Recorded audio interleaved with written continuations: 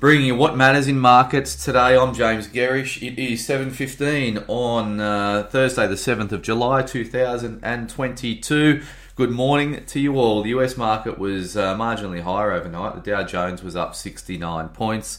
The S&P 500 added 0.36 of 1%, and the Nasdaq was up 0.35 of 1%. SPI futures are calling a higher open to our market this morning, trading 35 points higher.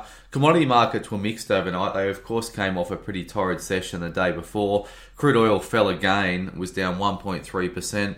We've now got WTI at 98.13.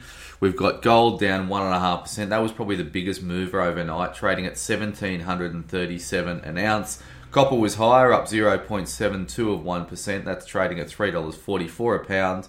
Iron ore was up 2%.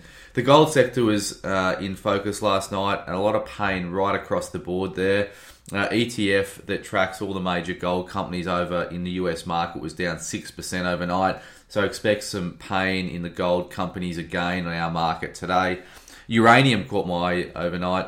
It was up smalls. Uranium is now trading at $51.05 a pound. A lot of the uranium stocks have been under pressure, and Paladin is one of those. Obviously, energy has been on the nose in recent times, and uranium is very much linked to what's happening in the broader energy complex.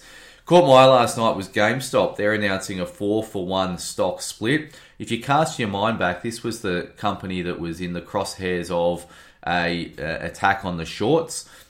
Back in January of 2021, the company was very much focused on the company was the focus of a Reddit retail army short squeeze. At the time, it was trading at $17, and they squeezed it all the way up to $483. Some hedge funds went bust on the back of it. It's now trading at $117, so still up on the $17 before this short squeeze took hold, but down from the near $500 that it got to shortly after that. Boris Johnson continues to be under pressure as the UK PM, more calls for him to get to go. And today's Market Matters report will be on the commodities complex. When do we step up and start buying this space? So keep an eye out for that around 9:45 a.m. And thanks for starting your day with Market Matters.